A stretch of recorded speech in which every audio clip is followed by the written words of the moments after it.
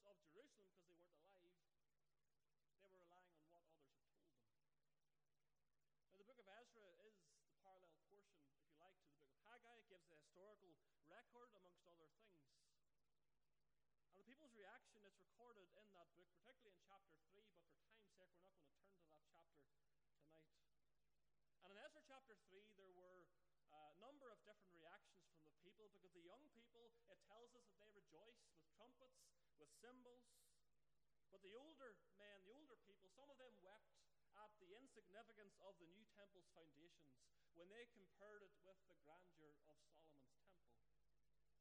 It wasn't long after they returned to Jerusalem that the altar would be rebuilt, and therefore for the first time in 70 years, the morning and the evening sacrifice was being offered in that city.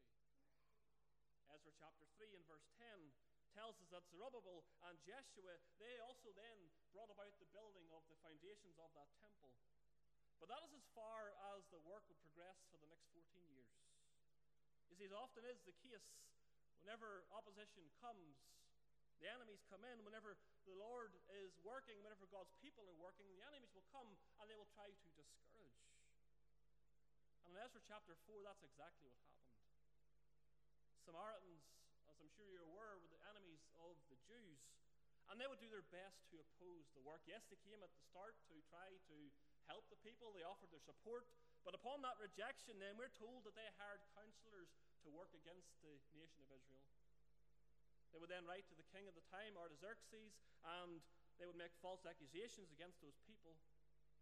And in Ezra chapter 4, at the conclusion of that chapter, we read that king, Artaxerxes, he issues a decree saying that the building of the temple had to cease. And do you know what? The people did that. The fear of the people caused them to neglect the command that God had given to them. And these individuals, they started off well, but then came the accusations, then came the threats, and because of that, the work ceased for 14 years. But God couldn't allow that to continue. God would send two men, Haggai and Zechariah. And Haggai and Zechariah, they had a message for the people. It was to encourage them to get back to the work of God, because they had allowed fear to change their priorities. It had caused them to ignore the command of God. And really, this is the purpose of Haggai's prophecy, particularly chapter 1. It's to remind the people here to rebuild the temple. It's to put God first, and it's to have their priorities right. I think the words of Christ in Matthew chapter 6 and verse 33, they're appropriate words for this chapter. But seek ye first the kingdom of God. And like the people in Haggai's day, we too need to ensure that our priorities are right, and that God is first in everything that we would seek to do.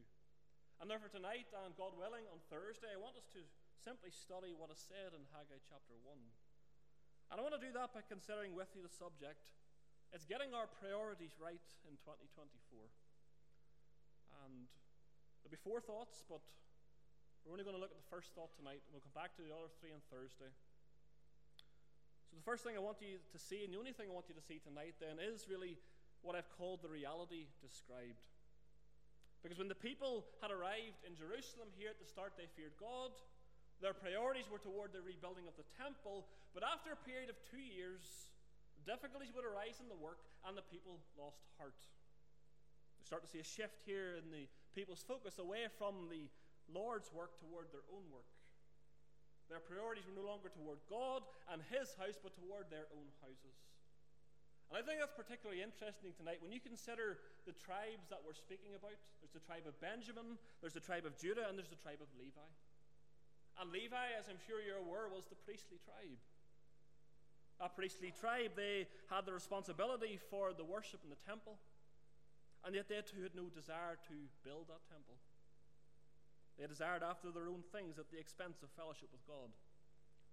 Because in the Old Testament, the temple and the tabernacle, it was the place where God met and He dwelt with His people. And therefore to have no desire to rebuild that temple was to neglect God's presence as something secondary in their lives.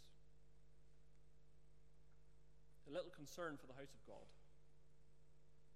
And I think we need to be careful not to allow that sort of spirit to creep into our own lives. Because we should see the need. And we should have that desire to be in God's house. And you're here tonight because you have the desire to be in the Lord's house to pray. We're not to be those that are only too happy to be at home when there's no legitimate reason not to be in the house of God. So easy, isn't it, to just turn on sermon audio or Facebook to watch the services at home? So many people are happy to follow God if it suits them or fits in with their schedule. And that's the condition here, really, of the people that we read about in the book of Haggai. Because look what it says in verses 2 and 4. It says, "Thus speaketh the Lord of hosts, saying, This people say, the time is not come, the time that the Lord's house should be built. And then verse 4, Is it time for you, O ye, to dwell in your sealed houses, and this house lie waste?" Now, they weren't saying they weren't going to rebuild that temple, but what they were saying is that the time wasn't right. We'll do it later. It doesn't work now with my schedule. It doesn't fit in. It's not convenient. I have something else to do at this time. I can't commit to that thing. And I agree with you, Haggai. Something needs to be done. This temple needs to be rebuilt, but it's just not going to be through me because I don't have the time.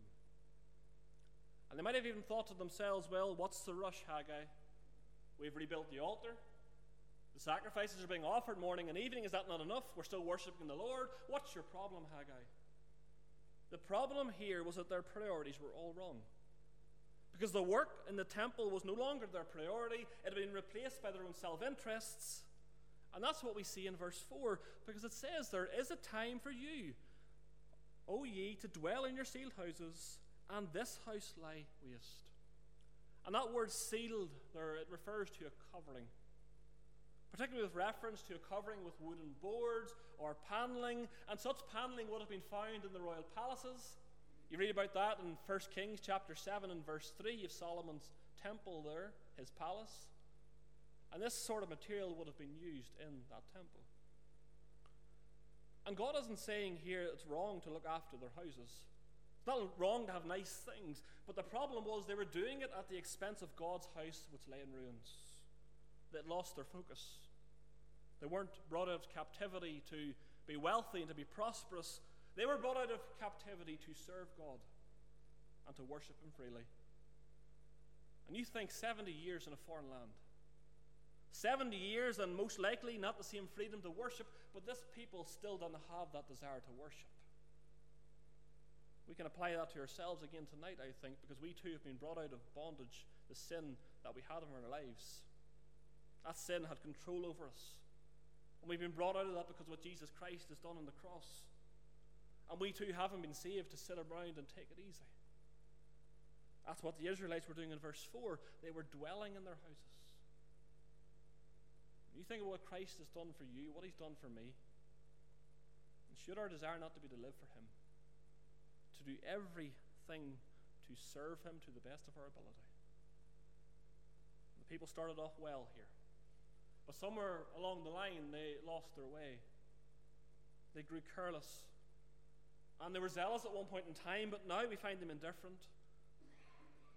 And whenever you read about this, you need to be honest with yourselves. If I need to be honest with myself, because have things really changed? Does their action not speak of where we have been at one point or not in our Christian walks? I don't have the time to do this. It's not a good time for me. I'd love to do it, but it doesn't suit me. I don't want you to misinterpret what I'm saying tonight, because there are genuine reasons, of course, why people can't be in the Lord's house. People can't do certain things. But for others, I think it's true to say that they're neglecting their time. Young people, what's the rush? I have my whole life ahead of me, and I'll just leave it to the more experienced people in the church. I could get something done at home tonight. I've been out every night of the week. I'll just skip the prayer meeting this week. I'll not go to the gospel meeting because I'm saved and I don't need anything there because the Lord has saved me. And again, don't misinterpret me, please, because the Lord understands these genuine reasons. But this wasn't the type of people that Haggai was addressing. It was those who could and should have been involved, but they didn't see the need. And I'm going to apply that to myself again tonight, because as both a father and a husband, I have a duty to my wife, to my children. And if I'm putting unnecessary things above the worship and the service of God as head of the home, and if my wife and I are making excuses like the Israelites here, then should I really be surprised that whenever my children grow up, that they don't make serving God their priority? It's so easy to become distracted. It's so easy to allow the busyness of life to take us away from that which really is important. So easy not to seek out new opportunities. It's easy to speak for the Lord when there's no difficulty around us. The devil's only too happy to hear Christians saying not now when it comes to serving the Lord. And if that describes somebody here tonight, all I want to say is that needs to be addressed. You need to address it, because serving the Lord, working for Him, it ought to come above every personal desire or want that we have in our lives. And we've just begun another year. And very often this time of year, what people will do is they'll look back at the year that's passed, they'll reflect upon their whole lives, and they'll make New Year's resolutions. I'm going to go to the gym more. I'm going to eat healthier. I'm going to learn a new language. I'm going to read more. You bring that into our spiritual walk. Christians too make resolutions. I'm going to read through the Bible this year. I'm going to pray more. I'm going to serve the Lord more. I'm going to come to the house of God more. And that is great. All of that is great. As Christians, we ought to be doing those things. Ought to be growing every single day in the grace and knowledge of our Lord, growing closer to Him every single day. But the question I want to leave tonight is this: are those our priorities?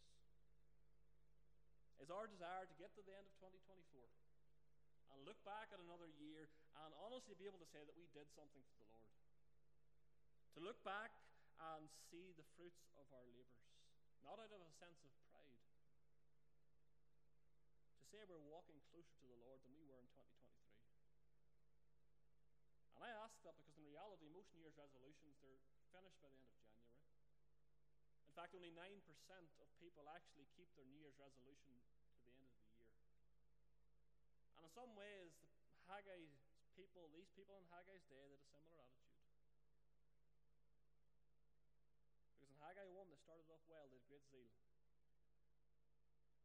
But after a period of time, other things began to occupy their minds, attract their attention, and they lost focus. And their priorities changed, and the result is they inevitably lost it with God. Coming here tonight, you all have demonstrated a desire to be here, a desire to pray. You've shown your priorities are toward the Lord and His house. But the challenge for us